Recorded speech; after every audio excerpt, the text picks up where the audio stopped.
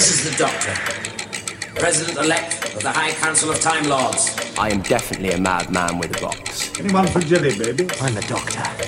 I'm 904 years old. I'm from the planet Gallifrey in the constellation of Castobrus.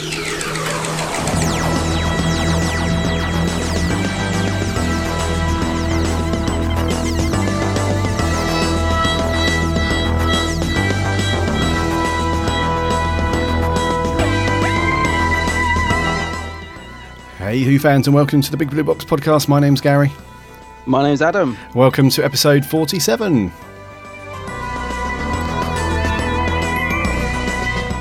Almost got it wrong.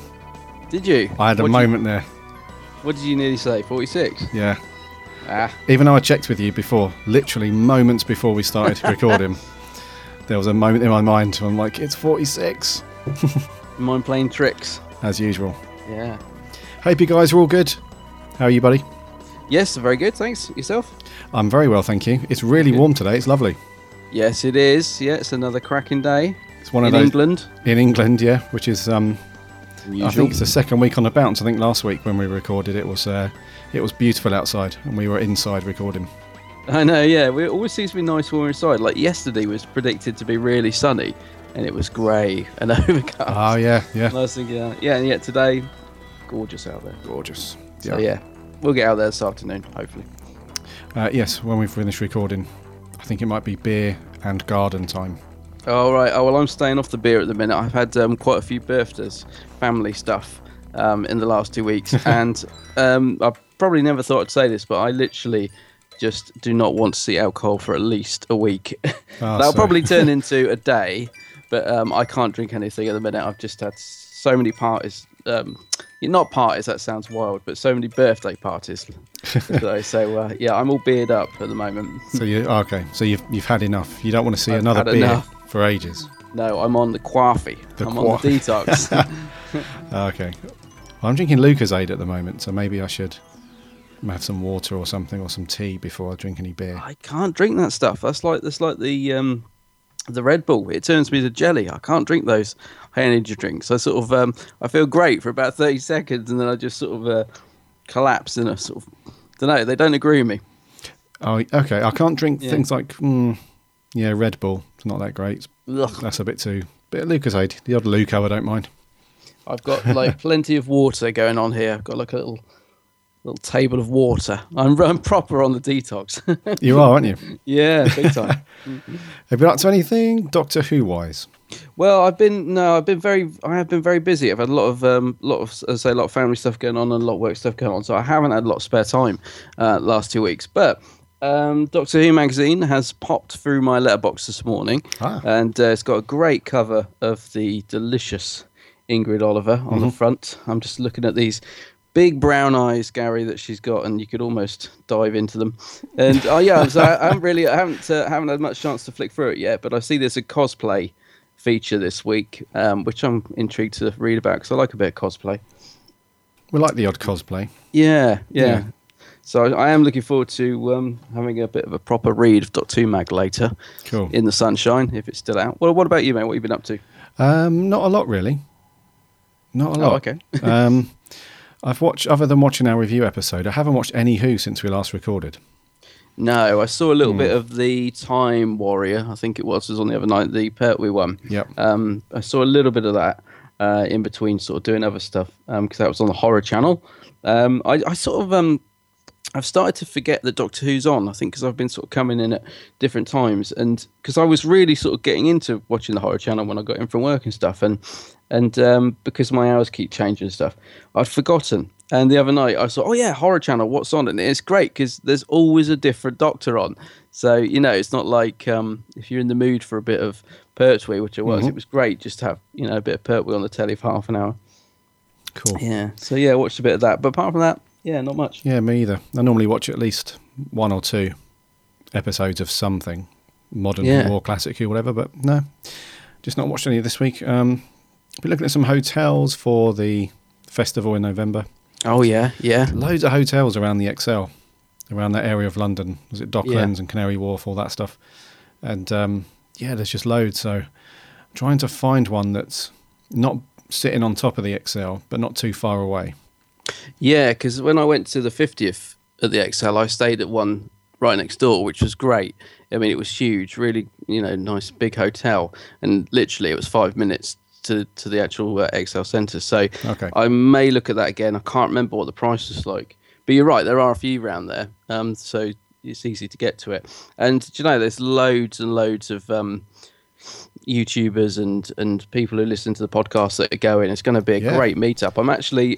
I'm sort of almost, I was going to say more excited, Dan, but as excited about that meeting up with people as I am at the actual festival, because I've had so many people message say, I'm going the same day as you, can't wait to meet up. People that we chat to all the time, like the Who Addicts guys and Host Productions, Ben Lett and people like that. And it's just loads of people that we sort of chat to but don't know that are going to be there. It's going to be really cool to meet up with everybody. Yeah, I've seen a few tweets and Facebook stuff with people who get in contact with us regularly and to say they're going, and that's awesome because there was that whole thing, and there still is that whole thing about the cost of the tickets and all that stuff, and I wasn't sure how many people would be going that we would know, but it's really cool. It looks like there's going to be a big bunch of us that day. That's going to be awesome. The cost has been an issue, actually, because I just realised I said Host Productions Ben Lett is going, but actually I know he's still unsure, and it is all down to the cost, actually, and the same with the Who Addicts guys. They really didn't know if they were going to be able to afford it because they live sort of up near Middlesbrough, so it's going to, it's not just the cost of the ticket, it's getting there, and like you said, trains and stuff, hotel, it's all this extra cost. And Tom Dix is going to be there from Epic Who as well, so same thing, but the cost really is playing a big part in it, because chatting to these guys on Facebook and stuff and Twitter, they're so up for going, they so want to meet, but it's not cheap. It's not cheap, and it's going to be worth it because it is going to be so good. Oh yeah, it will be worth it for sure. But it was only yesterday actually. When I was just browsing through like news feeds and stuff, I saw at least two articles where people are mentioning the cost of the tickets again, and it really is it turned into a big issue with people. And to be honest with you, rightly so, I would say, because isn't a family ticket nearly £200 or something? It is, yeah. That's quite a few beans there for a Doctor Who day. I mean, I know it's Doctor Who and it's got a very big fandom and people are into it, but still, that is quite pricey. It is, especially when you take into all the other stuff into account. Yeah, and I don't know if these things make any difference. I don't know, how much the BBC listen to feedback, but I hope that they have sort of got this message through that. Perhaps they were a bit too over the top of it, because it depends. I don't know, mate. If they could justify that cost, we'll see. Obviously, when we get there. Yeah. If we come out of there, and I'm pretty hopeful we're going to have a great day. I'm sure we will. But if we come out of there and we say, do you know what, it's expensive, but that was amazing, then okay. But I do hope that they can justify the cost of it, because fans have really sort of really worked hard to get these tickets, if they can afford them. So I hope they can. Yeah, well, I was I was all for booking a ticket, and then the morning when they got released and I saw the price, because I messaged you, didn't I, and said I'm not sure about this. This is a bit pricey. Yeah. So kind of your fault that I went. I was like, "What? You got to be there." It's just let listeners know I was in two minds. I was like. This is a lot of money for a ticket, and it's a one day. It's not like a whole weekend thing. Because I've booked tickets to go to the Star Wars Celebration event, which is in London next year. Oh yeah, and that was, I think it was just over £100 a ticket, but that's Friday to Sunday. Oh, I see. So that's 3 days worth of cool stuff. And what do you get other stuff included in that? Because very often with tickets, you'll get free autograph from the guest or something in a pack. Do you get anything for that as well? Don't know. Can't remember. Right. I can't remember. You do get something. Yeah, there is something in there. But I would say that that's pretty good value for 3 complete days. Yeah, if you think that this is one day and that's only £30 more, and you're getting the whole, like you said, you're getting 3 days of event. Yeah, it does put it into perspective. Yeah, so it's your fault. Yeah, well, yeah, but you got to be there, mate. I'll tell you. The thing is, I kept thinking, if you hadn't got a ticket, and can you imagine being at home on that Saturday, knowing that we're all there, and it's all, you'll be seeing all the tweets and that, you wouldn't want to be at home. You'd want to be there. Nah, I wanted to be there. Yeah, so I got a ticket. Yeah. Yeah, that's going to be cool. I can't decide whether to stay because obviously when it finishes, I'm guessing that like a few of us will have all met up, and are we gonna? I don't know. Are people going to be staying on the Saturday as well, or what? I don't know how. Because I'm thinking, I want to go out afterwards as well. I want to go out and socialise, but I don't know if we're going to be able to because of the cost. I don't think I can afford to stay up in London for another night. Yeah, but I don't know. I just don't like sort of like finishing the convention and saying, "Well, good seeing you. Bye." Got a mustache. Got to get the train home. Yeah, I don't know. I'm going to stay up on the Friday because I got a ticket for the Saturday. Yeah. I'm going to stay up on the Friday night before because I really don't want. Even though the train from my place into London is only 45 minutes, I still don't want to have to get up that early on a Saturday and get into London and jump on the tube and all that stuff. So. No, I'm especially the DRL or whatever it is, the one that goes to Excel. DLR, sorry, yeah, that is. I have actually been on that blimmin' thing so packed that I couldn't even get off it. Oh, really? No exaggeration. When I used to live in London, I used to have to use it a lot, and trust me, it gets busy. Let alone when there's the event on. Yeah, no, I actually couldn't get off it. I got to the top. I was so sardined in. People just wouldn't move. I was like trying to squeeze out. It's a nightmare. So yeah, I definitely would recommend if you can staying up there. Yeah, I will do. Because it starts at 9, doesn't it? Yeah, it's a fairly early start. These things normally kick off around 10. So this is an early one for 9 o'clock. Yeah. So I'm going to stay up the night before. Going out afterwards, don't know, dude. Have to play it by ear, won't we? We will. See how many dudes are hanging around after. Yes, right, yeah. Who's at the Star Wars thing, just out of interest? Has anyone been announced? No, not yet. Oh, it's right. like a year away. Well, just under a year away. Oh, is it? Oh, okay. Yeah, and I booked the tickets 2 months ago. As soon as the celebration event finished over in the US, I think the next day tickets went on sale. That was a couple of months ago, so I honestly can't remember and don't know if they've announced anyone yet, but they will do. Normally a couple of months before. And is that at the XL as well? I think so. Oh, right. Yeah. Yeah, seems to be the place for these events at the minute because they do the Comic Con and stuff. Not the Comic Con, they do one of the other big ones, don't they? Yeah. Yeah, sounds very good. It's all good. So, Doctor Who Festival, we'll be hooking up with you guys. It'll be good. Yeah. Good times. Very much looking forward to that, and it will soon come around because it was only November, isn't it? So we're already halfway through the year. So yeah, we can soon pop round, won't it? Yep, almost July. What's that? 4 months away. Yeah. Yep. It's all good. Anyway. Shall we land and do some news? Yes, I suppose we should. Let's do it.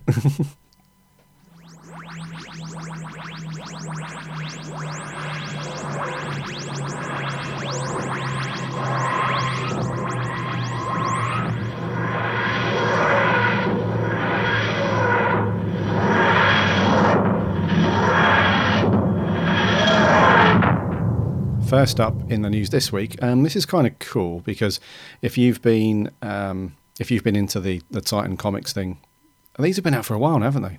Yeah, that's right. Yeah, I'm sure it's been. Was it the end of last year?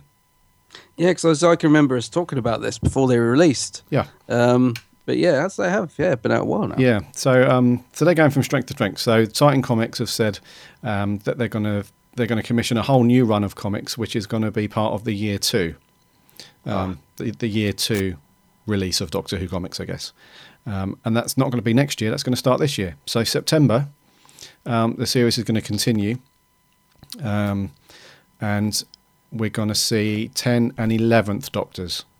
Right, nine's gone. 9's gone. He only had a limited run, didn't he? Yeah, he did. In every sense. Yeah, and I'm not sure on the 12th Doctor at the moment. But so from because his comic didn't start until a month or so after, anyway, did he? No, that's right. Yeah. No, it didn't. Yeah. Yeah. So that's very cool. I don't know if you guys have been reading the Titan comics since they were released. I've read most of them. I've still got a few left to read, but they're pretty cool. They are pretty cool. Yeah. So I'm hoping this second year is going to be very cool. And these are to clarify, because there are a lot of different Doctor Who magazine comics out at the minute. These are the US ones, but they're actually very easily available over here, aren't they? But technically, they're the US ones. Because I remember this when before they came out, we were saying there was this thing that we weren't going to be allowed to buy them over here, wasn't there? Do you remember that? That's right. We were sort of saying, oh, well, where are we going to get them? And then they were actually, it was so easy, you can just pre-order them from loads of places, but they are good. The Ninth Doctor ones are actually really decent. They've all been pretty good. I mean, like anything, there's been one or two not so great, but I always love the artwork on it. And they do tend to do loads of different variants for each issue, don't they? Although they've kind of cut back on that now. I think there's only sort of two variants now. I'm not sure. They've cut back on it, but when they first come out, like issue 1, 2, and 3, literally had about 10, maybe more variants for the same issue, didn't it? There was like the US there was cover. more. Yeah, there was loads. Yeah. It's almost impossible to try and get them all.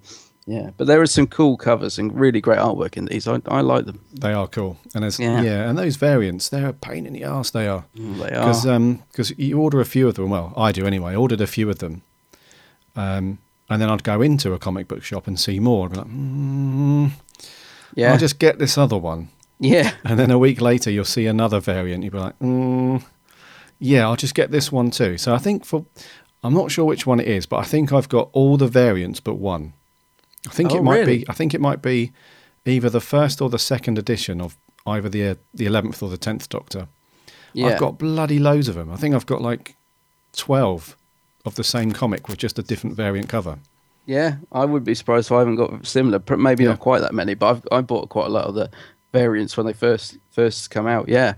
I was a bit gutted actually because I bought a special comic box to keep them all in. I thought, right, I'm not going to just let these get ruined on the shelf because they are really nice to keep actually. So I bought a special comic box. It was really cheap, just a cardboard thing, you know the thing I mean, like they have in the shops. Yep. It was and I put them in, and I'd started putting them in a nice sleeve with a little cardboard backing to keep them all neat. They look great, and then I run out of those.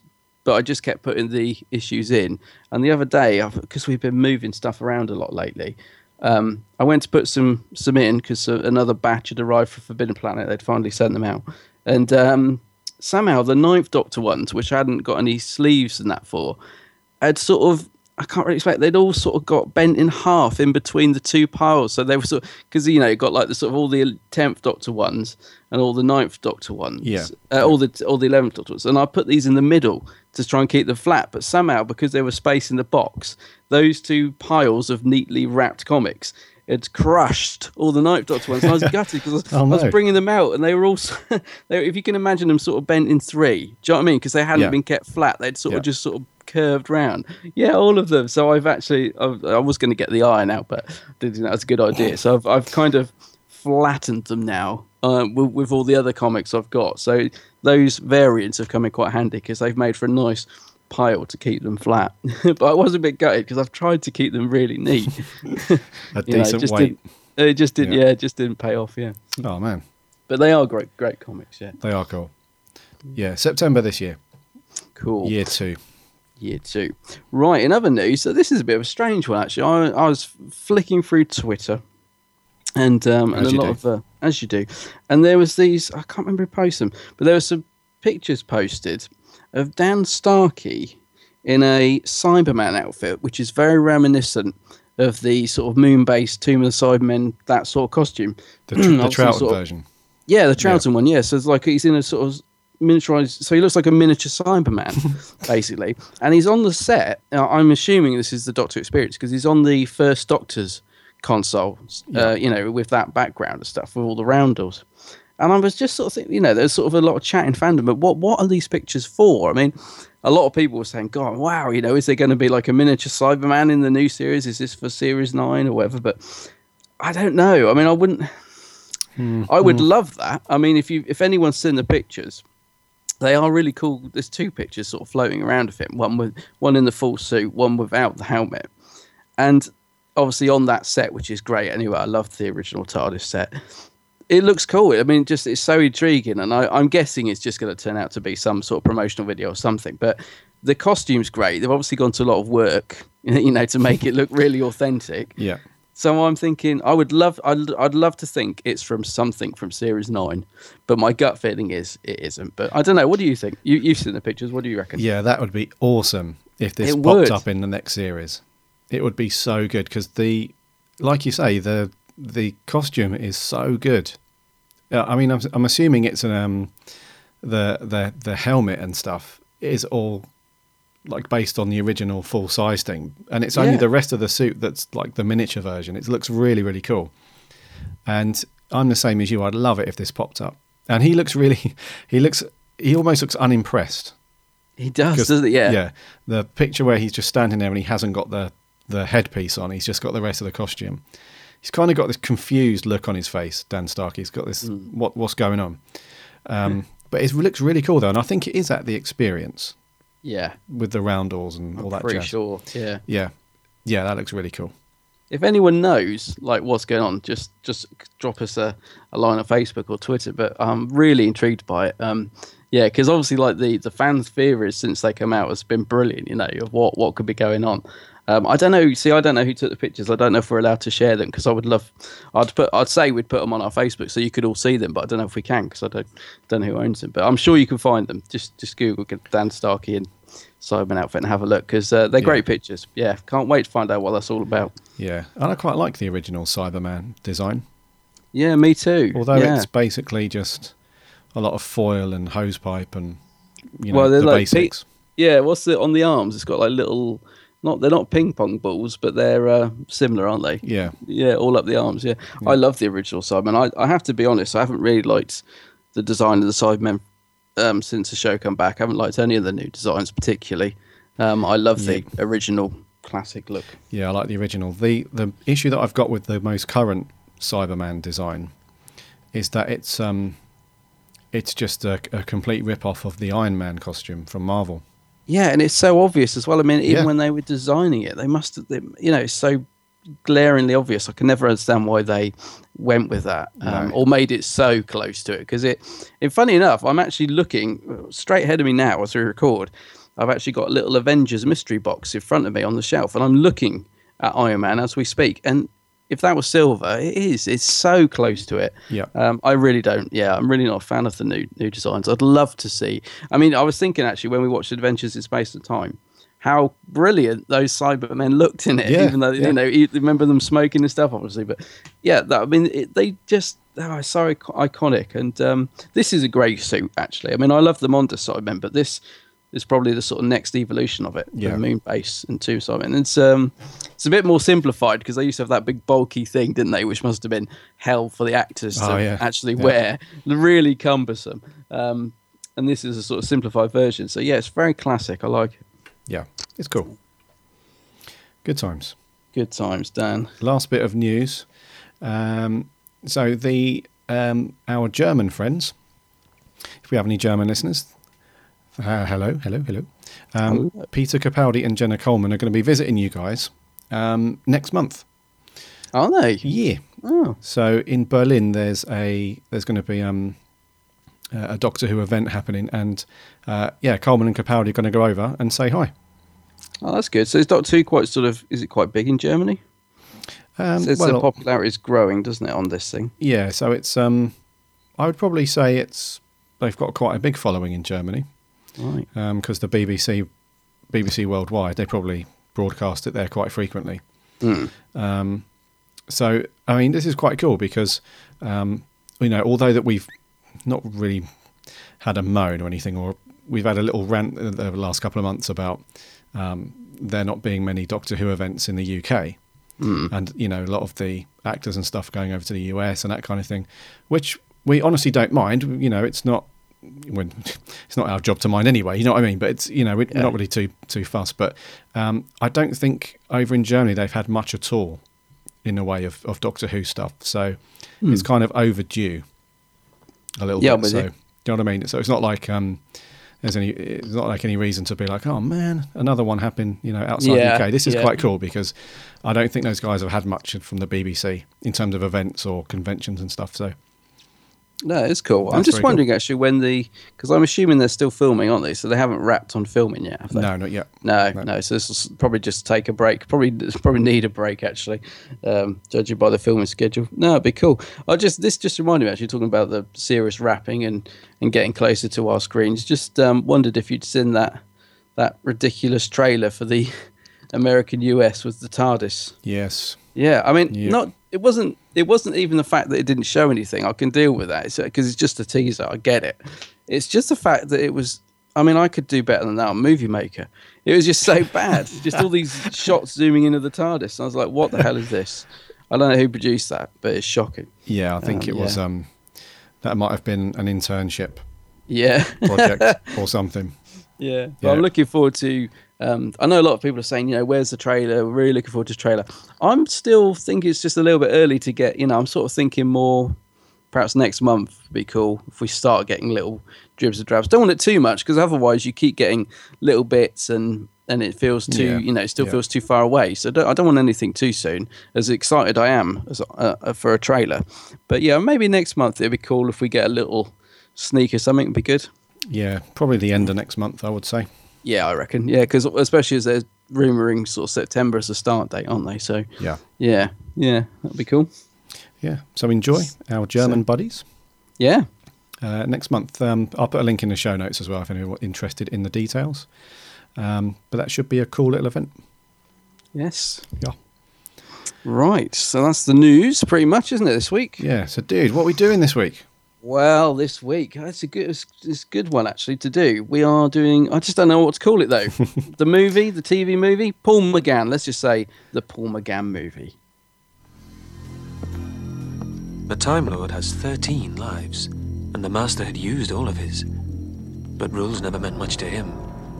So, I stowed his remains safely for the voyage back, because even in death I couldn't trust him.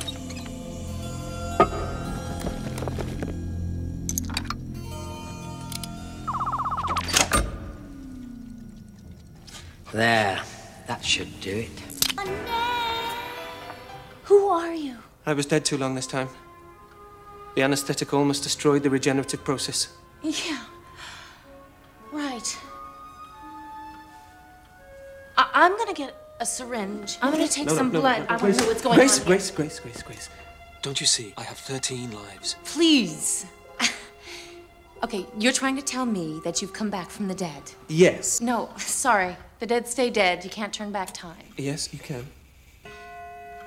I'm not a child. Don't talk to me like I'm a child. Only children believe that crap. I am a doctor. But it was a childish dream that made you a doctor. You dreamt you could hold back death. Isn't that true?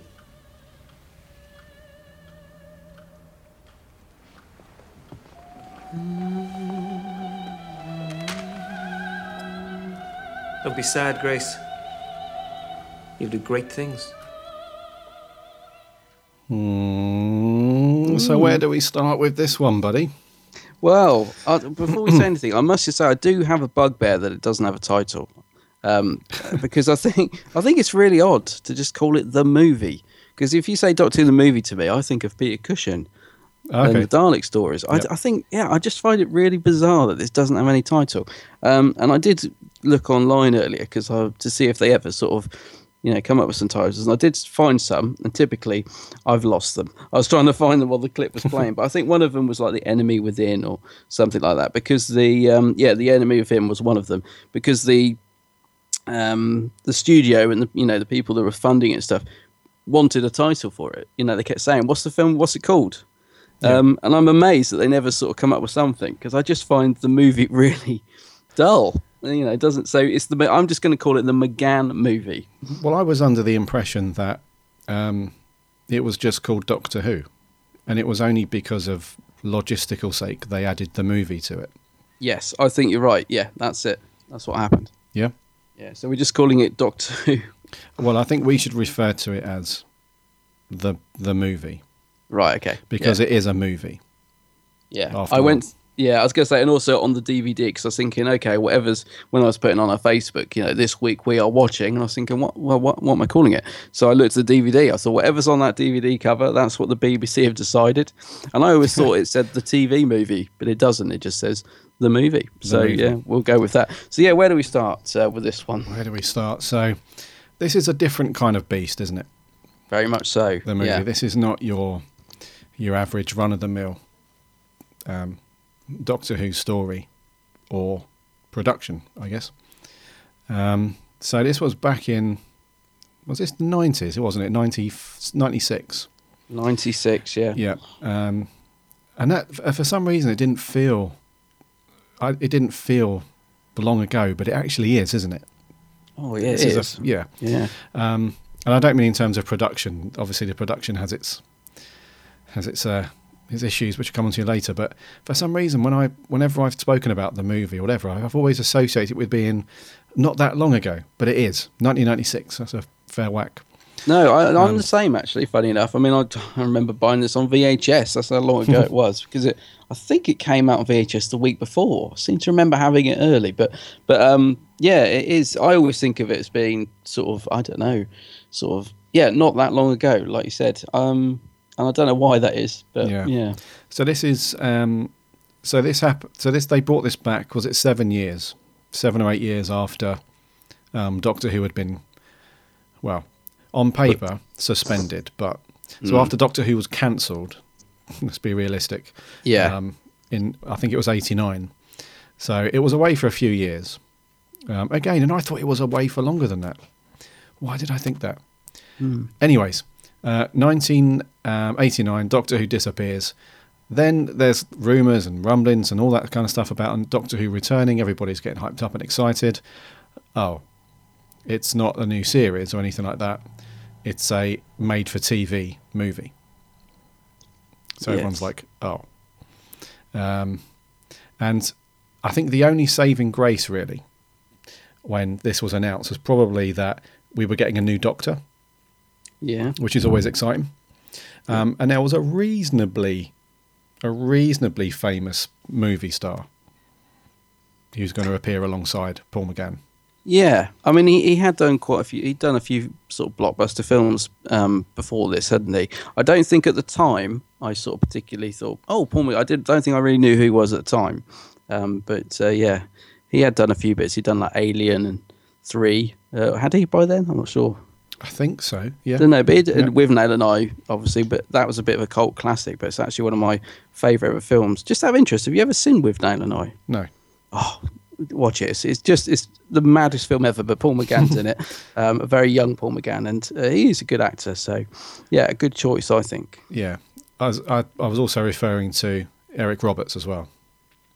Ah, right. In terms of like being reasonably, because he had done a few low budgety films, but his name was definitely, people knew who he was.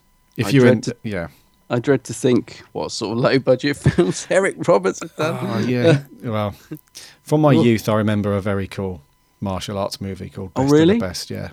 Oh, right. I remember watching that a few times. But I think he'd done a few films around that era and that budget. Mm-hmm. But I think if you were in the US or Canada, you probably would have known his name at the time. Yeah. Yeah. So, story is really basic. The Master's supposedly dead, and one of his last requests is to strangely have the Doctor transport his remains back to Gallifrey. But he escapes en route, and then just proceeds to try and force himself into the Doctor's body so he can continue his reign of evil. Yeah, and that's your lot, really. That is it. Yeah. And do you know what? I watched this 2 nights ago. I have watched it a few times, but not for a while. And you saying about how the memory cheats with things like time and that. Yeah, I was actually quite surprised how that, like you said, little there is in the terms of story. That is it. It's not even like world domination or it is basically all about the Doctor and the Master.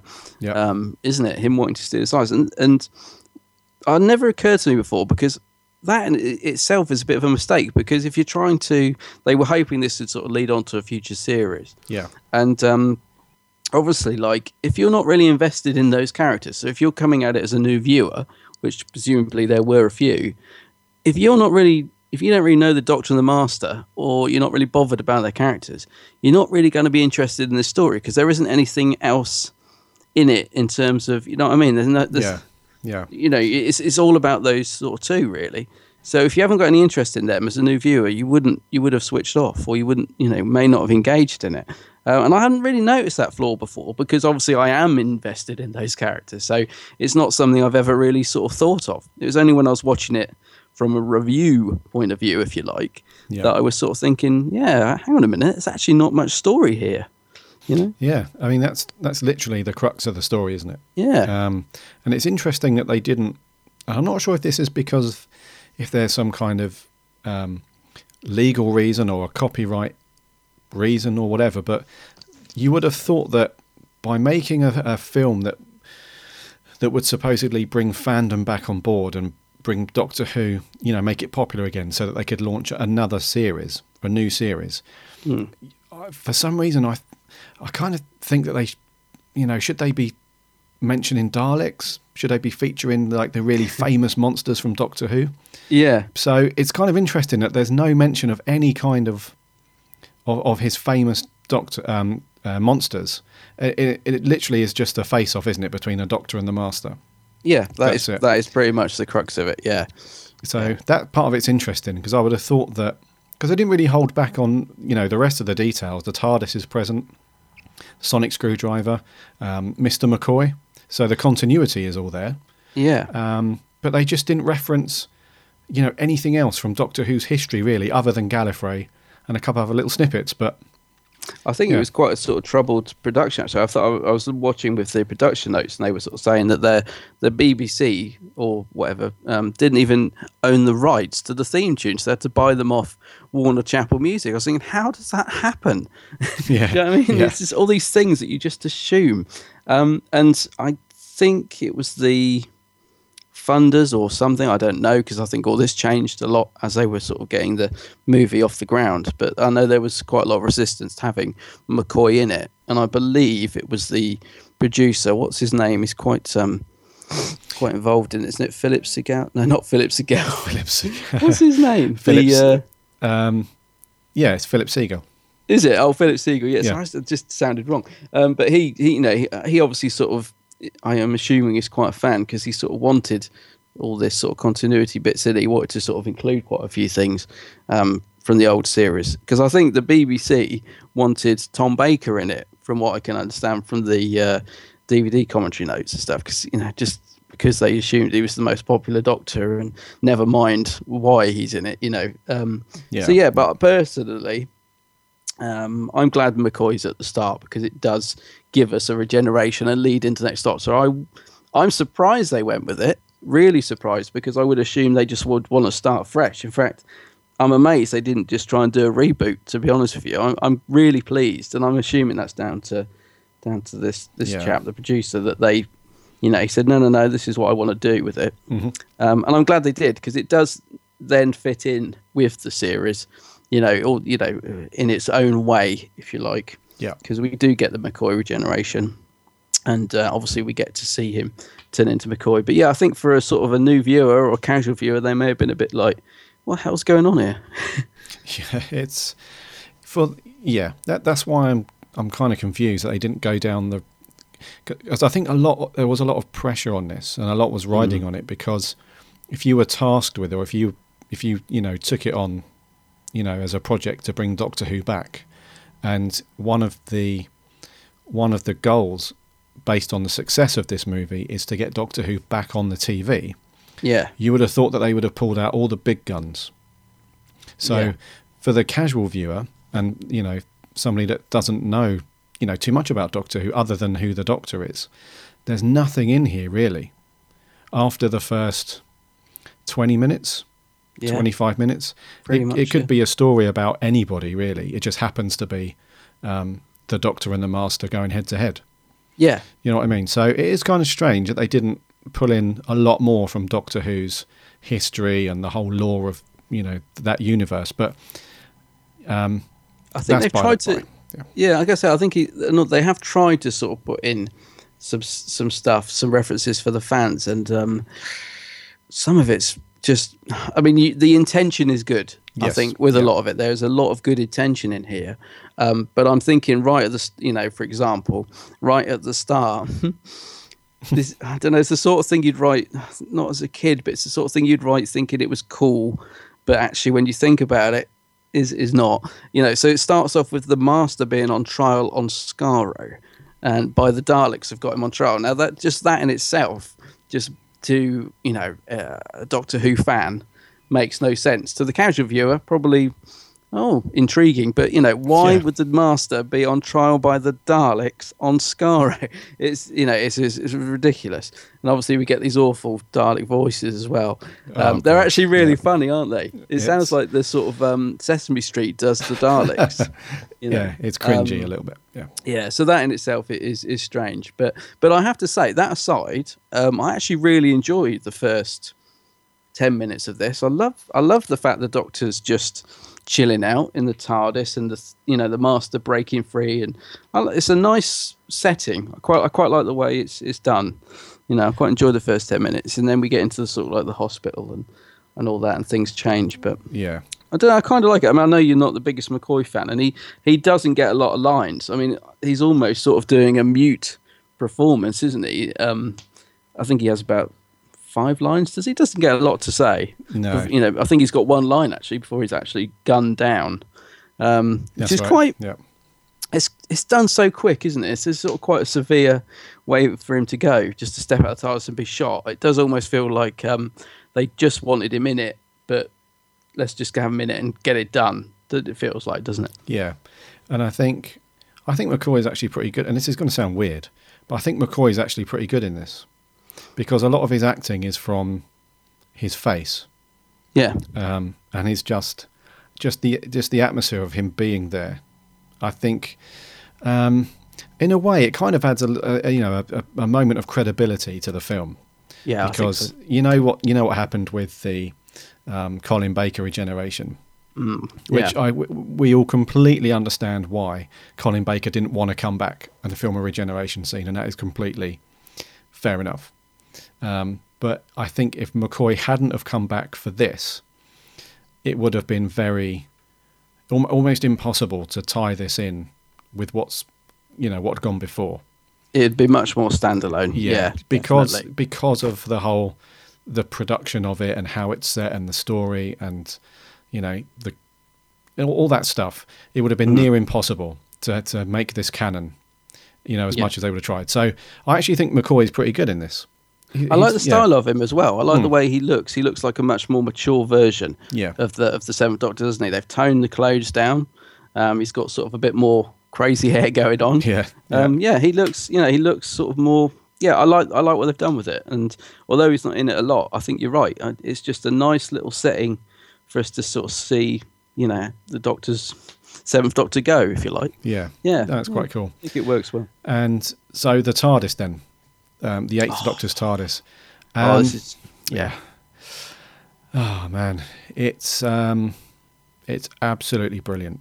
Yeah, I was going to say, if they got one thing absolutely right in this, it is the TARDIS. It's gorgeous, absolutely. Love it, absolutely love it. The whole thing. I think the size of it helps.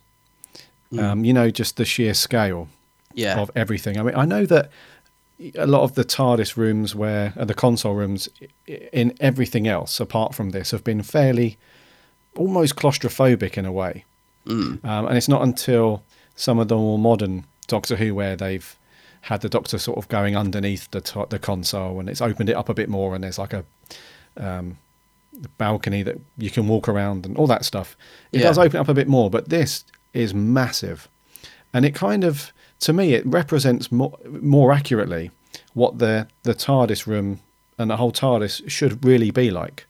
Yeah. Because there's no reason why the Doctor's... Because he spends most of his time in the console room. So there's no reason why it shouldn't be really big and vast and have everything there that he wants.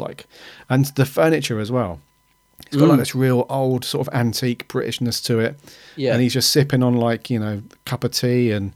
It's just fantastic. That part of it, when Sylvester McCoy is in the chair with his feet up, he's got opera on or music on the record player. He's sipping, his little cup and saucer.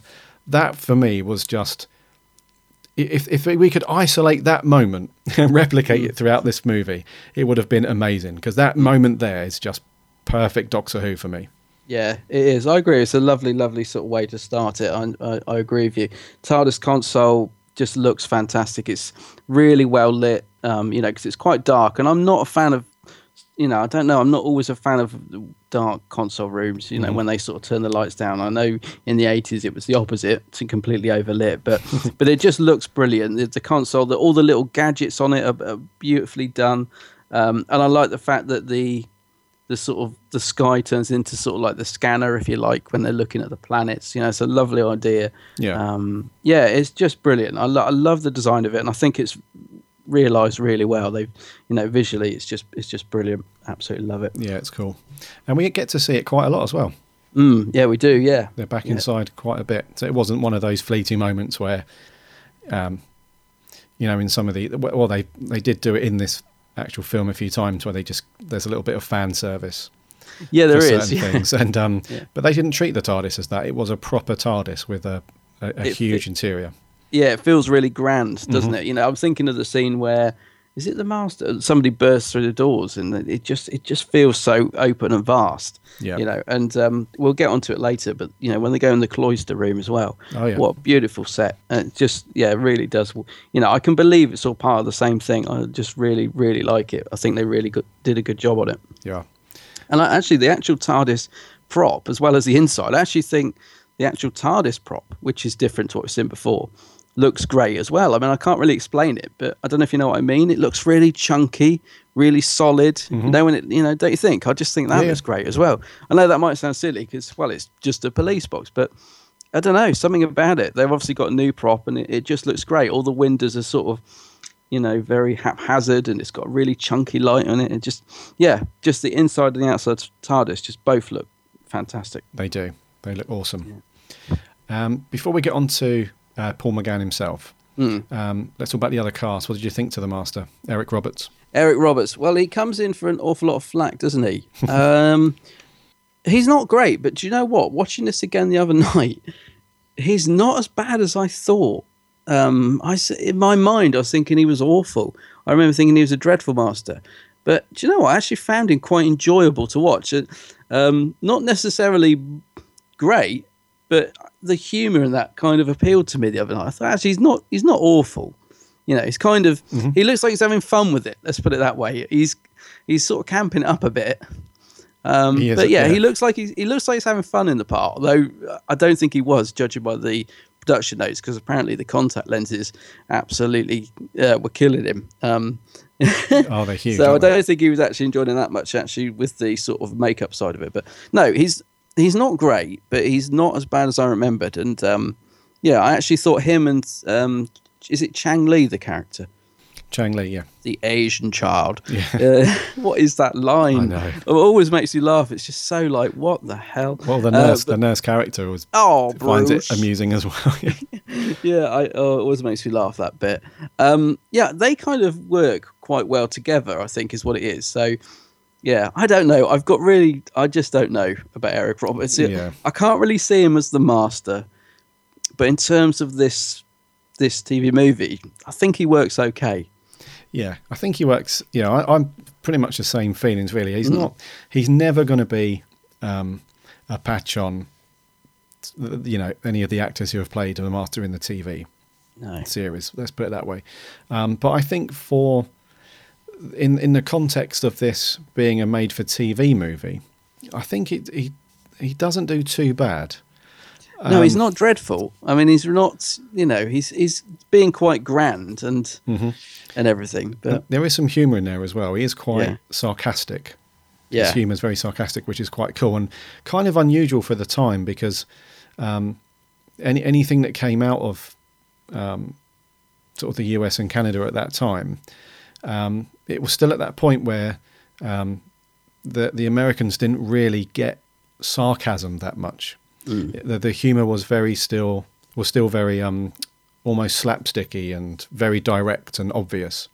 So it was quite cool that it was written that way. I'm not sure if that was a BBC or a British influence on the writing. I'm not sure, but he does come across as quite deadpan and sarcastic in his humour, which is quite cool. And I did find, I mean, it's not cringeworthy to watch, put it that way, because I remember I've only seen this 3 times. And I remember the first time I watched it thinking, wow, this is not amazing. But when I watched it yesterday, I did think, it's not that bad. What do you mean, the Master? The Master, the Master. I remember thinking Eric Roberts, he's not that bad. No, I actually found myself quite enjoying the deadpan. I was quite surprised, yeah. Same as you. I just found myself quite enjoying his sort of dryness and, and like you said, his little one-liners that are delivered so deadpan and stuff. I don't know. So I suppose the only way I could describe it is a bit of a sort of guilty pleasure, if you like. Cause, I wouldn't ever say it was great, but I don't know. Maybe I was just in a different mood yesterday, but I didn't find it bad. But I do wonder why he's a snake. That whole thing when he's like this liquid. I haven't quite got my head around that because I don't know why. I know he's got to escape, and it sort of works quite well in terms of plotting. But what is going on there? Why is the Master a snake for the beginning of this story? What's that about? Because I've never known the Master be able to sort of do anything like that before. He kind of remains a snake for the entire story, really, because when he's inside that body of the Master, that ambulance guy, that paramedic, Bruce. his eyes are always snake eyes anyway. Yeah. Do you know what I mean? So he's kind of a snake. Maybe it's just because it's a stereotypically evil creature. I think it would be, quite different if he was like, I don't know, a beaver or a polar bear or something. I don't know, but a snake is just. I guess so. Yeah. I mean, it works in terms of the story, I suppose. It's just I did sort of think at the start when I was watching it, what's going on here? Like, why is he turned into this liquid? And how's he escaping? Because it isn't really explained or anything. But maybe it didn't need to be. I don't know. But yeah, just leave it. Just leave. Just go with it. Just go with it, man. It's a TV movie. Anything can happen. Yeah, just go with it. What about the other guys, Grace and Chang? I really like Grace, actually. Yeah, I like Grace. Like the character. I think she does well in it. I think she showed potential to be. She might have got a bit annoying if she'd have been a full-time companion if they'd done a series, but yeah, I think she's all right. I think she works well. Yeah, and I think I thought that as well. I thought if she was to become, or if she was to go on to become a full-time companion, that would annoy the hell out of me. Because throughout this movie, although she's quite good, there were times where they dipped into that romantic side of things for the Doctor. The companion and the Doctor. That was very much. She was very well. She fell in love with him by the end of the film, and you can imagine that if she would have carried on, she would have just been this nagging girlfriend, like always on his case sort of thing, and. Yeah, so I'm glad. A bit sort of Ten and Rose, you think, might have been? Yeah, kind of, because, I mean, maybe this is where it all stems from, the whole Doctor having romantic liaisons with his companions. Maybe it all lies at fault with the movie, because this is where it kind of kicks off from the modern era. Yeah. So, I don't know, but I thought she was quite cool, though. I thought the way that she played the whole, when the Doctor goes inside her car, and after he's tried to convince her that he's not human and all that kind of stuff, and he just sort of hijacks her completely, really, just jumps in a car and off they go, and she can't get rid of him. That whole scene where she's trying to figure out who he is and he's trying to convince her about where he's from and what's happening, I thought that bit was all good. Yeah. She plays that very convincingly, I thought. She's got a good rapport with McGann, I think. I think that together they work quite well. I do like, I mean, the sort of scenes in the operating theatre as well are quite sort of, it's quite horrific in a way, isn't it? I actually think the direction in this film's really good. As one of the notes I put on, I think the way it's directed and filmed is actually really good. Like the bit where he kicks off the tray. It's all, when she's actually operating on the Seventh Doctor and inserting the camera and stuff. And there's some really great shots in this. I was thinking it is actually really nicely filmed. Like, there's the bit where the Master turns up at Grace's house as the ambulance driver, and the door opens and the camera just sort of pans in on him, and then there's a shot of the Doctor giving him a sort of slightly strange look. Is that there's, what I mean? There's just some really nice touches in this film. Yeah. I really do like the way it's filmed, and directed. But yeah, no, I think Grace works quite well. She's good at the start. The only bit where she sort of flounders a bit for me is when she thinks that the Doctor's mad, and she's sort of humouring him, waiting for them to sort of cart him away in a white coat, and she's a little bit over the top on that. I think I remember at the time being surprised that she didn't take up the offer to travel with him. I remember thinking, oh, that's unusual, but I like that. I like the fact that because it would have been so cliche, wouldn't it, that they all go off together in the TARDIS and here we go. So I quite like the fact that the ending, she's like, no, I'm not, got my own life sort of thing. And there is a line actually which I really like, which is when she says to the Doctor, he's like, come with me, and she's like, no, you come with me. And it's actually the way McGann acts it, actually. It's not really the line, but McGann's like, me come with you. As if like that's the first time anyone's actually said to him, why don't you come with me? And I like that because it's different. It's sort of like, as I say, it's the way McGann sells it, really. It's as if like, he's always having to sort of do the work, if you like, and someone's actually saying, oh, why don't you take a break? And he's like, oh, I like that little scene. I like that as well, because maybe that has a different meaning for different people, but the way that I read that line and that little scene was, she was kind of saying, what makes your life any more special or interesting than mine? Yes, yeah, exactly. So I agree. That's very cool. And Chang? Well, he's okay. He's fine actually. Nothing. I don't have. I think he works again in terms of the story, and I think the actual whole cast just sort of gel quite well in their own way, and I think he fits into that. Yeah, I think he's fine. Yeah, he's cool. I mean, he doesn't really have. For some reason, I thought that he was in it a lot more. When I watched it yesterday, I was thinking, he's not in it a great deal. And I thought he had a much bigger part. But what he does do is okay, I guess. He's better when he's with the Master, isn't he? As I say, together, the two of them work quite well. They've got some good lines together. I mean, there's a bit where there's a really nice little line where they're in the ambulance and Chang Li says something like, you kill me, meaning you're so funny. And the Master's like, you want me to kill you? And I think when they're together, I actually really like both of them. He's a little bit, at the start, he's a bit, when he's nicking the stuff and it's a little bit cringy maybe, but I think he's all right. I think he does good job. He works well with Eric Roberts, so does all right. Yeah. So Mr. McGann. Yes. Yeah, so let's actually, just before we go on to him, let's just say about the regeneration then, because because obviously this reminded me a little bit of the Capaldi regeneration. It's kind of over in a flash, isn't it? Yep. After McCoy laid their gurning for a few seconds and pulled these awesome faces. Yeah, it's nice actually the way they pair it up with the Frankenstein on the TV. That's a really nice. Again, a good sort of shout out to the direction. I like the way that's done. That's cool. But it's done very quickly, and we get McGann, and he spends a little bit of time wondering who he is. We get him sort of, who am I? We get all that, don't we, on the mirrors and all that sort of thing. But once he settles into the Doctor, well, I just love McGann. I just really love McGann. I just would love to have seen more of him. Yeah. I think he's sort of, when he settles into the role, I just think he's great. Yeah. Yeah. Thank the Lord for Big Finish. Yes. Oh yeah. Because for me, Paul McGann is up there in my top 5 easily.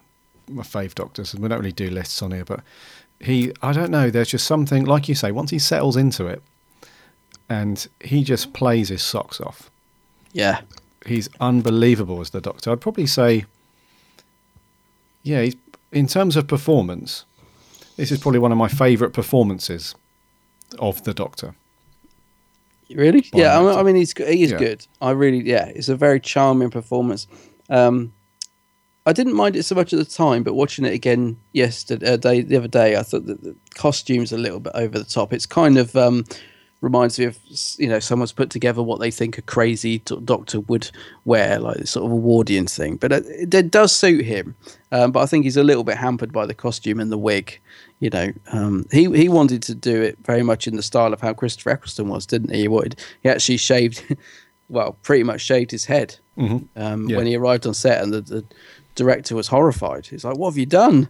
It is a shame that he's sort of under this wig.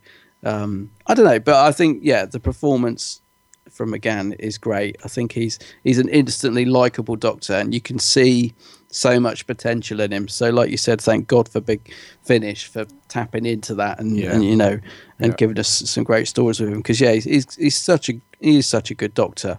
He's a great Doctor, yeah. Yeah, really good. I love his performance in this. That's probably the thing that kind of keeps me watching it, really. Is his performance, because I think if it was a weaker actor and not as great performance as the Doctor, probably this comes in for a bashing, doesn't it? A lot anyway. But I think if there was somebody weaker or not as good as Paul McGann, it would have been, we're talking about 1 out of 10. Well, a lot of the time. Yeah, I don't know. I enjoyed this quite a lot actually the other night. I have to say, I enjoyed watching it. But yeah, there's a lot of issues with it. I think they're trying hard to please a lot of different people, and perhaps not always succeeding with it in terms of the production. Yeah. But yeah, you're right. I mean, McGann brings this up big time in terms of the quality of it. Yeah, he's really good in it. So there are some issues with it. Yes. Let's kick off one of them. Okay. What's this whole business with the Doctor's half human? Yeah. What's the crack with that? I just don't know. I mean, to this day, I remember the first time I watched it going, what? I don't know what the reason is for it. I don't know why they felt they needed to put it in. Mm-hmm. It seems a strange thing because it's the sort of thing shows do when they feel they've got to freshen something up. We've got to add another element in here. We've got to add something new. I just don't know why they did it in the TV movie. I just don't know why it's in there. I don't know. I think there are fan theories that get us out of it because it is a bit of a sort of ball and chain around the leg of Doctor Who, isn't it? Once because it's in there, so it's technically canon. Mm-hmm. So thankfully, there's been theories that the Eye of Harmony was tricking the Master and it's nonsense and all that. So we can quickly get out of it, and I think I personally choose to believe that he's not half human, that it was the Eye of Harmony just trying to trick the Master. But it sort of does play into why Lee Chang-Li can sort of open the doors and stuff. So it's a bit of pivotal to the plot. So I don't know. To me, it's a bit of a clanger. It's a bit of a ball and chain. Yeah, and there was quite a few attempts as well to explain it. Following on after this story, I think there were a couple of books that were brought out and some other bits, like a comic as well. Yeah. Where they try to explain why the Doctor is half human on his mother's side, apparently. Yeah. And it's all just a bit, it's all a bit kind of wishy-washy. There's no definitive answer to it. There's no, and it's kind of been forgotten as well, which is a good thing. Over the years, they've never revisited that, which is good. There was also a line which, bizarrely, I've never noticed before, but I picked up on yesterday, where Grace is talking to the Doctor about regeneration. Mm-hmm. And she says, so you can regenerate into other species? And he's like, oh, yeah. I know. Yeah. What's that I about? just choose to be a human. I've never, ever noticed that line before. So I wrote it down because I was thinking, do what? Yeah. The Doctor can regenerate into other species. So I'm glad that I'm just going to brush over that as well, because that would suggest the Doctor could regenerate into. Wow, hang on a minute. Maybe that ties in with why the Master's a snake. Oh, I don't know. I don't want to get into it. It's a can of worms. It's a massive can of something. It's a massive can of worms. Yeah. So there are these little sort of things that they've thrown in that they just. I don't know. They just don't need to be there, and I don't know. Yeah, there are some other cool little touches though. Mm-hmm. When they're in the ambulance and. Chang has to sign for him. Puts his name down as John Smith. John Smith, cool. Yeah. We get to see a Sonic. I like the noise it makes as well. That's cool, actually. Bizarrely. Yeah. And I love the TARDIS kit bag. What's it called? Oh, the medical bag. Yeah, the bag of all his Sonics. Because that is... I mean, that's really nicely made. It is. I think we. Yeah, the Peter Davison era. That's what I'm trying to think of.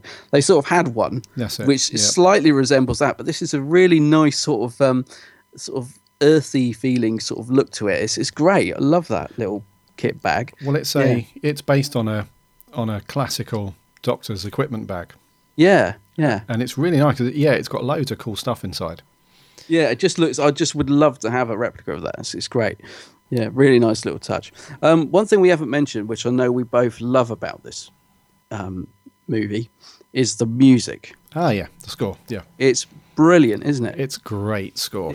It is a great score. Yeah, it's we'll come on to the theme in a moment, but the music throughout the movie is it's got this really nice mix of. It's difficult because I'm assuming that there wasn't a great deal of budget for this, so it doesn't really have that really big orchestra feel to it that we have now. But it does have this really cool kind of modern feel to it, but it's mixed in with this really grand organ style stuff, and it just works. It works so well. It's really, really good. Yeah, and I think maybe the fact, like you said, it's not so big band is a plus, because I can imagine if you had sort of like the full orchestra and the full budget, it might have turned a bit sickly. Do you know what I mean? A bit too over the top, and I can really imagine that. So I love the fact. I don't know. It somehow it's just perfect. It's awesome, really works well with the film, and I love all that big grand. The build up at the end. I mean that bit with the countdown, the master, the music. Like I said, the build up of the organ music at the end is just brilliant. I love it, and awesome. I love the subtle bits as well. There's a really nice bit of. It's a little bit 80s, but I love it. When the Doctor's looking for his costume, there's like this nice little interaction between him, and it cuts to Chang Lee looking for his bag, and there's this very nice sort of little beat going with some music, sort of echoey harps, and it's lovely. Really, really good soundtrack. Yeah, it's really good, and I like the build up for the regeneration scene as well, with the Frankenstein on the TV. Yeah, and the whole regeneration thing. The music's good for that as well. It's it starts to sort of thunder along and pick up pace, and it's also really suspenseful as well. Like the scenes with the Master and stuff. It's all really good. Yeah, it is good. Yeah. I was wondering how the Master got in the TARDIS. That was one of the notes I put. That was a bit lazy, because he's just sort of in there, isn't he? When Chang Lee enters the TARDIS, Master's in there. I think, well, what's he doing? How did he get in there? Yeah, but not a biggie, but yeah, it doesn't burn my bacon. I've been waiting for you to reuse that saying. I had a funny comment actually on Twitter. I think one of our US friends actually was listening to our podcast in the car and sent us a message afterwards saying, "What does bone my bacon mean?" So I had to say, no, burns my bacon. Burns my bacon. And he's like, that makes more sense. Yeah. Yeah, I love that phrase. Yeah. So the music is awesome. Music is awesome. Cool. Yeah. And another note I made, actually, I should have said this when we were talking about Grace, is when we do get to the climactic ending, she turns evil. She's just got these sort of dark contact eyes in. She looks great. She looks like something out of an 80s horror, and I love it. And I just think it works really, really well. I like Evil Grace, I think Daphne Ashbrook, is that her name? Daphne Ashbrook? Yep. Yeah. I think she does that really well. So I'll give her a bit more credit for that in her performance. So we get the Clockwork Orange eye-opener thing as well, which is, again, a really nice design when McGann's chained up. Oh, yeah, that looks very cool. Which is good. Yeah. Yeah, again, it fits all nicely. In fact, the style, let's say the style of the film is actually pretty good, isn't it? There's definite effort going into this. And I think that's the thing, actually. One of the reasons I do enjoy this, despite all its faults, is that I do feel that the people making it have tried really hard. I do think that comes across on screen. That they got bits wrong, but they also got a lot of things right. Yeah, I agree. Yeah. They did. You can tell that a lot of effort's gone in to try and make it, the best that they can do. Yeah. But it's a different take, isn't it? It's a different approach, and if you think about it, back in the day, what else were you going to do? Well, yeah, exactly. Yeah. I mean, I'm glad it was made. I would have been interested to see, had it led on to a series, I would have been interested to see where we went. But that comes back to McGann, because I would just love to see more McGann. So if we had got more, I think I can sort of imagine how it would have gone. judging by this, and I don't think it would have been terrible, but it would have been different. Yeah. It just wouldn't have quite been Doctor Who, but yeah, I would have been interested to see more McGann. Yeah, and the one thing, as well as the Big Finish stuff, the one thing that also makes me just wish that we'd have had a bit more of McGann on TV is when they brought out the mini episode online, Night of the Doctor, for the 50th. Yeah. Watching that, he's just, even though it's probably been, I'll say probably, even though it has been a long time since he would have played the Doctor on screen, he's just straight back into it. Yes, he is. Yeah. And again, that's even though that show, it's only, what is it, 10 minutes? Not even that? Yeah, it's not even that, is it? I always think it's longer. It's it's just under 7 minutes, I think. Yeah. Right, yeah. Even in those short minutes, he's just so good. He's so good. And I think, it would have been very cool to have seen a bit more of him actually on screen. So, but the Big Finish stuff is awesome. So it is. Yeah. He's done a fantastic job on Big Finish. And I don't know. I have a feeling, well, I think we may see him again someday. I just think one day. I haven't said that for a while. Yeah. I don't know. I could always enjoy some McGann Doctor. Yeah. Definitely. So overall, I have to say, I did enjoy watching this the other night. I did. I found it quite an enjoyable little story as a Doctor Who fan, despite all the faults. But I do think a lot of it comes down to McGann. Yeah. Sure. Okay. Scores on the doors. Okay. I think it's you this time, buddy. Is it me? Yep.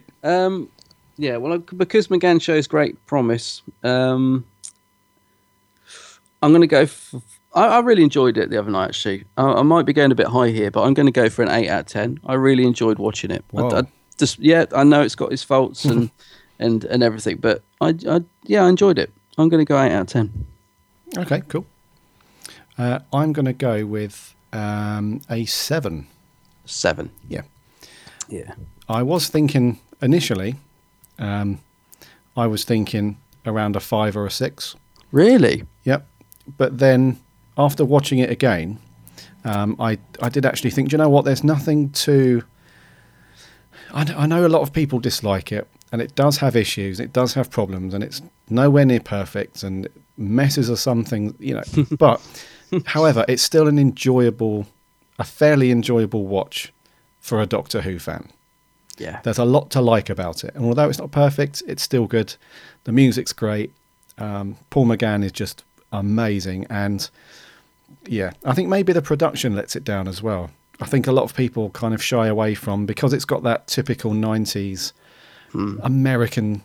Do you know what? When like Star Trek The Next Generation was out and all that stuff, it's got that very soft, focusy, low quality NTSC feel to it, which I think turns a lot of people off. But if you can look past that and just enjoy, some of the good things about it, I think it's a fairly decent watch. Yeah, I think it's exactly. I think it's a decent watch. It tries really hard. They've tried to put lots of stuff in for the fans. Maybe they tried a bit too hard. But yeah, overall, I just find it an enjoyable watch. Not perfect, but certainly not bad. Certainly not bad at all. No. And life is wasted on the living. Yes, it is. What is that line? Yeah, I don't know. Yeah, there are bits that I shouldn't enjoy, like that, which I do. Yeah, there's loads and loads of things in there to enjoy. I think that's why. Yes. Yeah. So, what did our listeners think then? What did our listeners think? We had loads for this one, actually. Yeah. You guys went nuts. Yeah. You guys have the comments that you guys have put on. You definitely had your Weetabix that morning. Yeah. So how are we going to get through these? Right. Right. So Nick Gill hated it at the time of release, as it was so far removed from the Doctor who had grown up with. Retrospectively, it's not so bad. Fits better with the styling of the rebooted series and provides a good bridge between the two. Yes, I agree with that. Which is spot on comment. Yep. Matt from Who Addicts. Because I missed. Actually, I'm going to come back to that one. But anyway, he wanted to put a quick review on for Time and the Rani that we did last week, which I can't read all of it. But thank you very much, Matt. You gave it a 2 out of 10. Time and the Rani. But for this review, but anyway, on a better note, the TV movie. I find this quite underrated. Yes, it's over the top at times, and the martyr spitting acid and turning into a snake is awful. Some small continuity errors irritate me, like the Doctor being part human. Yeah. But as a one-off movie, it isn't that bad. Paul is great in it, and Grace is not a bad companion. Call it a guilty pleasure, but I like it. 7 out of 10. Okay. Epic Coup. Is that Tom Dix? That's Tom. Hi, Yeah. Tom. I love the TV movie. It may not be the best thing ever created, but it did fill a hole. I can only imagine what it'd been like to see the Doctor return on TV after so long off air. The main thing I can't ever enjoy when watching is the American Master. He just did not work at all. If anything, I like to forget he ever happened. All in all, I really enjoy it, but I'm glad they never picked it up for a full series, as I can't imagine America could pull Doctor Who off for a full series. Brilliant performance by the brilliant 8th Doctor, Tom. Some good comments there, Tom. Yeah. Michael Taylor. I can't read all of it out because you really did go to town. But you did say, I came to this after binge watching the whole reboot and thought I would hate it. However, the opposite is true. Then he goes on to say, I think Roberts was phenomenal. The Master needs no explanation. Thank you very much. Now, good day to you, sirs. In all honesty, an 8.5 from me, and a definitive recommendation to watch, especially for somebody new to Who. Okay. Not the Weeping Angels, not the Girl Who Waited. This is a must chapter 0 to the whole new Who regurgence. Thanks, guys, and keep up the good work. Cool, thanks. Andy Frankham-Allen, Mr. Andy. Mr. Andy? Mr. Gary. When it came out in 96, it was a great moment. It carried a sense of triumph with it, a feeling that Doctor Who was finally coming back. Alas, once that initial excitement died down, the cracks began to show. It's Americanized Who. McGann is great, but over 20 minutes is wasted on McCoy's Doctor and setting up the regeneration, creating a very schizophrenic feel to the film. In so many ways, it's how not to bring back Doctor Who, and clearly people like RTD were paying attention. Still, it gave us the first romantic modern Doctors. Not too sure if that's a great thing. Oh yes, and loved the TARDIS interior, and Eric Roberts isn't awful as the Master. Thank you, Mr. Andy. Stu Gee. It's not the best script. It spends too long focusing on the after effects of the regeneration, but there is a lot to enjoy. The regeneration sequence itself is brilliantly done. Grace and the Doctor have real chemistry, and the TARDIS interior is a visual delight. Sure, Eric Roberts is camp as the Master, and the Dalek voices are silly, but overall it's a pleasure to watch. Although why Grace turned down travelling with the Doctor is anyone's guess. Yes. And then Michael Taylor jumped in very quickly to reply to say Grace turns down the Doctor because the movie was to serve as a starting point for a new series. If it had been picked up, then Grace would have become the latest companion. Alas, it was not to be. Yeah. Daniel Seligman. Good movie, but not great. The script wasn't brilliant, but the 8th Doctor was. Some great lines in the movie, and I really liked the Jelly Baby part. Once again, I would like to say that Paul was great in this, and he turned out to be one of my favourite Doctors. So he gave the Doctor 9 out of 10 and the movie 7 out of 10. Oh, that's fair. Yeah, I think that's good, actually. Yep. Yeah. Lewis Palmer. The TV movie is a bit Marmite. Some people love it and some loathe it. I'm in the middle. I think it's way too Americanized and it really doesn't feel like Doctor Who. But having said that, Paul McGann is fantastic and the TARDIS looks great. It's hard not to get excited when you see the TARDIS go right up to the camera in the titles. He gave it 6 out of 10. Yeah, which reminds me, actually, we didn't talk about the theme. You did mention it earlier. Do you like the theme on this one? I prefer it to the McCoy theme.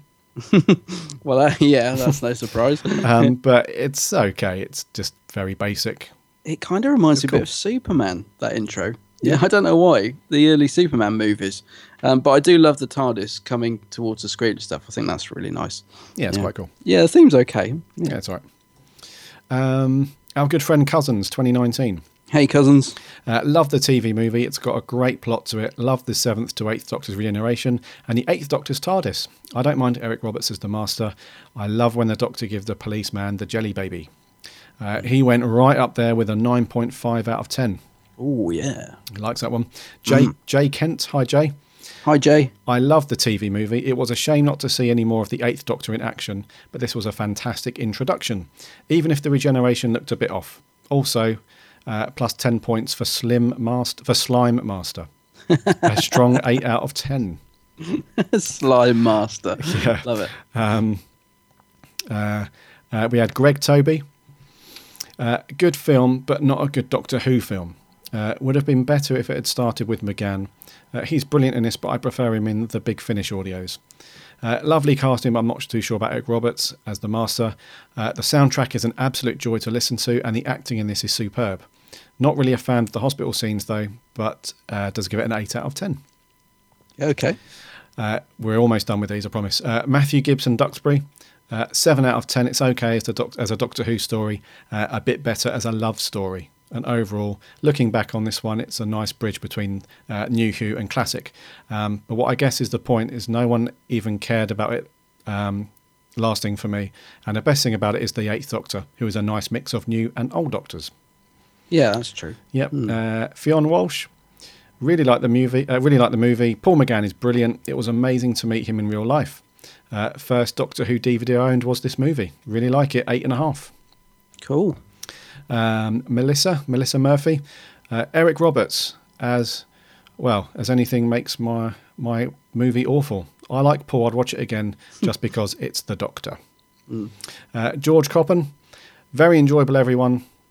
Very enjoyable. Everyone does a brilliant job, and I would like to see Eric's Master in some Big Finish. It's interesting. 7 out of 10. Stuart Stockwin, dreadful. Too Americanized. The Master is crap. The whole human Doctor idea thing is just what the hell. Grace is unlikable. Titles are far too long. And what was that regeneration about?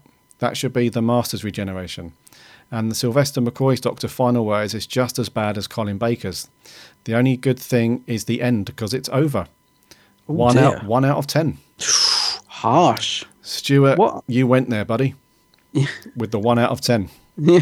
What are McCoy's last words?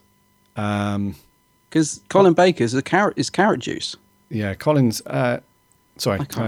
isn't on the operating table. Puccini? Something about a clock? Anyway. Yeah, anyways. Devin Baker, you have reviewed 3 terrible episodes in a row. The movie is terrible, messes up everything. 3 out of 10. Well, you wait till next week. We're really sorry, Devin. We're really sorry. We thought this was good. Yeah. Jeff Waddle, McGann, 9 out of 10. Eric Roberts, 4 out of 10. The movie, 5 out of 10. Don't have a clue what went on, and we'll never rewatch it to find out. Oh, dear. And to finish off very short and sweet, Yanto Williams, 2 words, American TV. Oh, and that's your lot. Oh, that's your lot. All right. I got a few on Geeks. I'll just rattle through these. Got John Gurnahill just says, fantastic story. Callum Johnston, I love it as we got to see more of the effects of regeneration and the aftershock. He gives it an 8 out of 10, so he agrees with me. Matt Kelly, Eric Roberts almost single-handedly ruins the entire film. If you're listening, Eric, Matt's not a fan, but we thought you weren't too bad. Lee Collins, he's got the autograph, the Doctor and the Master's autograph in his collection. Yeah, Lee Collins has got the regeneration set, and he's got both McGann and Eric Roberts to sign it. Very jealous of that. Nice. Andrew Wu, he says, great Doctor let down by a bad plot and terrible Master. Regen should have occurred at the beginning, and more character development was needed for Grace and Chang Li. Okay. I think maybe they were just hoping they'd get to do that later on, but I know what you mean. Katie Shawcross, she said this was her first introduction to the Doctor and she loved it. It was favourite for years as a kid as well. Let's have a look. Fraser Lockley. Fraser, you left a brilliant comment. It's far too long for me to read, but I will just skip through it a little bit. Do check it out on Geeks Handbag because he's got some great points here. He says he really enjoyed the TV movie. I think McGann is perfect casting, and if I'm honest, it refreshed my interest in Doctor Who again. The TARDIS interior was fantastic, as was McCoy's handover. He says, on hindsight, the fact that it was never picked up for a series was perhaps a good thing in the long run, as it prolonged the vacuum left by the 89 cancellation. So yeah, I think I agree with him. I'd love to have seen more McGann, and I'd like to see what they did with it. But I agree with him. I think it needed that rest to come back. Ryan Anthony. Now, I know Ryan was really desperate to comment on this one. So he says, where do I start? What an incredibly bad movie. Ryan, what? Doctor Who is an English show, so for American production to be involved, it's not the best for me. The plot had potential but was wasted. It goes over the top. The Master is a weird snake thing, for goodness sake, and then the Doctor can suddenly walk through windows. It clearly lacks consistency with the series, and due to how bad it gets, it shows how desperate they were to get something Doctor Who out there for the fans. But frankly, I'd rather have no material at all than this. Ryan, I can't agree with that. On the bright side, the 10 minutes of McCoy was good, as was the awesome TARDIS set, and I can't fault McGann's acting, but unfortunately 3 things isn't enough for me to be impressed by it. He's given it a 3.5 out of 10. Oh dear, Ryan. Oh dear. Okay, quickly moving on. Thomas Andrew Evans, he says, I love the TV movie. I personally thought that McGann played the Doctor absolutely amazingly, and I think if we had a few series with him, he could have potentially become a lot of people's favourites. I do agree with that. I love the Jelly Baby scene and thought Eric Roberts was an astonishing Master. 9 out of 10. Whoa. Wow. I like that one. Yeah, he liked it. Jonathan McCuick, it's obvious that the writers didn't know what they were doing with the source material and the characters like the Master. And the way they practically kicked poor old Sylvester McCoy out the door at the 5-minute mark is just insulting to him. Oh, dear. I'm sorry to laugh. It's just the thought, just the way you've written it. But however, I like the 8th Doctor in this film. I have to commend the fact that they tried to make Doctor Who like the Brits, but it was just made the wrong time. I always suppose it's not as bad as nowadays compared to the new series to classic fans, but it's still like the TV movie.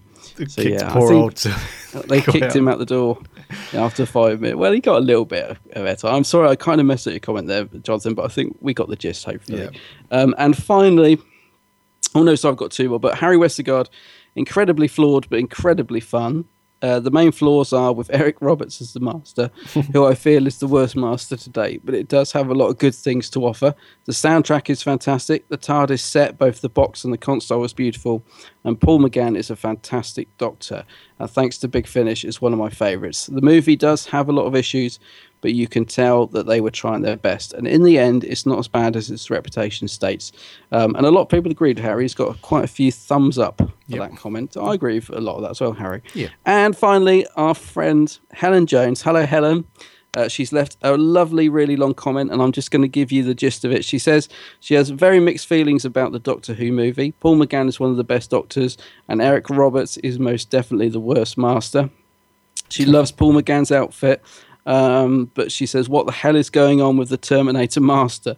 And how bizarre it is, bizarre homage to the Rocky Horror Picture Show at the end. That's the bit where he comes down in the big cloak, doesn't he? That's it, yeah. She loves the character of Grace and Chang. The TARDIS itself was incredible. I'm so glad that elements of that version seem to be creeping back into the design since Peter Capaldi took over. Yeah, that's a good point. Other thoughts: no to Half Human, no to Kissing, and no to Snake Master. But to finish more positively, I didn't hate it as much as I did in 1996, and it gave us the Paul McGann as the Doctor, which to awesome Big Finish audios and Night of the Doctor, I will be forever grateful. So yeah, so she likes it a bit more now. Yeah. Some great comments. Lots of thoughts going on there, and I love it. Thanks guys for all your comments. It's good, bad. It's just brilliant to get your views, and I love them. And even when I'm laughing at them, I'm laughing at it in a good way because I just love hearing what you guys think. It's great. Yeah, that's the best part of the show for us. Yeah, is your comments. It's really cool. So we thank you muchly. We do. So what are we doing next week, buddy? Well, who was it who said that we've done some bad ones on a trot? I think it was Devin Baker. Devin, yeah, Devin, I don't know what you're going to make of this, but next week we're doing the Colin Baker story, Time Lash. Time Lash, which, oh my word, well, I better not say too much because I don't want to ruin my review, but let me just say I haven't watched this for a very, very, very, very long time. Yeah. Don't know. It might be great. I can't remember. I haven't watched this for a while. Yeah, I've seen it once. And it's going to be a good one next week. It's going to be a good one, yeah. I would say. Yeah. And on that note, I think we're going to wrap. Yeah, I think we should.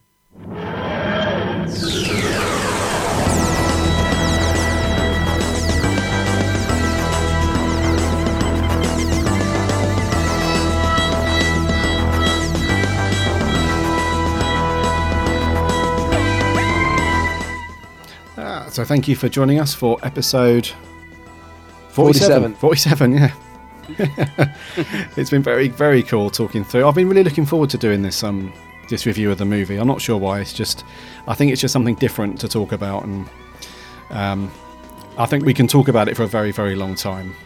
Yeah, definitely. I made loads and loads and loads of notes watching this, and yeah, I'm glad we did it because I thoroughly enjoyed this the other night. Yeah, much more than I thought I would. I mean, I thought it was okay, but yeah, I really enjoyed it. Me too. And we brought it forward because someone pointed out we were going to do this later in the year, and then we realised that the new series will be on then, so we brought it forward, and it's closer to when it actually went out, isn't it? Which is how many years ago? Too many. More than I want to acknowledge. Yeah. Yep. So yeah, I'm glad we did it and I enjoyed it. Very cool. And thank you so much for your comments. You guys really had some strong feelings on this one, so it was good. So next week, we'll watch out for the post on Facebook. Next week, we're going to be doing Timelash. So we really look forward to your comments. Yeah. Last week's trivia, we asked you, where is Sister of Mine? And the answer was, inside every mirror. Oh, it's a creepy thought, isn't it? It is very creepy. Yeah. And we had Kieran Knight, Matt from Who Alex Reviews. You jumped on Twitter and gave us the answer to that, so thank you very much. Question for this week is, the Sycorax had control of people with which blood type? Ooh. The Sycorax had control of people with which blood type? Big red button. Big red button. Yeah. So just jump over to Facebook or Twitter, give us your answer, and we'll hopefully read a couple of those out next week. Talking of Facebook and Twitter, if you head over to the website, bigblueboxpodcast.co.uk, you can see all of the previous episodes that we've done, plus there's links there, so you can jump over to Facebook and Twitter and Instagram, some other bits and pieces. You can give us a like and a follow, and keep up with the convo that happens in between episodes, I guess. That's it. Yes, and also check out Adam's YouTube channel, The Geek's Handbag. Geek's Handbag, yeah. You will not find much better Doctor Who review stuff than Adam's channel. Oh, cheers, mate. Very, very cool stuff. Yeah. And Saturday, that Limming convention video finally goes out. It's uploaded, it's actually done. It nearly killed me, that video. And I don't know why, because when you watch it, you'll probably think, well, what's so difficult about it? I don't know. It just took me forever, but it's done. I can't do any more. I keep watching it thinking, I should go back and do that. But no, I've got to leave it. It's done, and it's up this Saturday, and I'm pleased with it. So yeah, check that out on Saturday. The Geek's Handbag, check it out. Yeah. Until next week, have a great time. My name's Gary. My name's Adam. And Allons-y!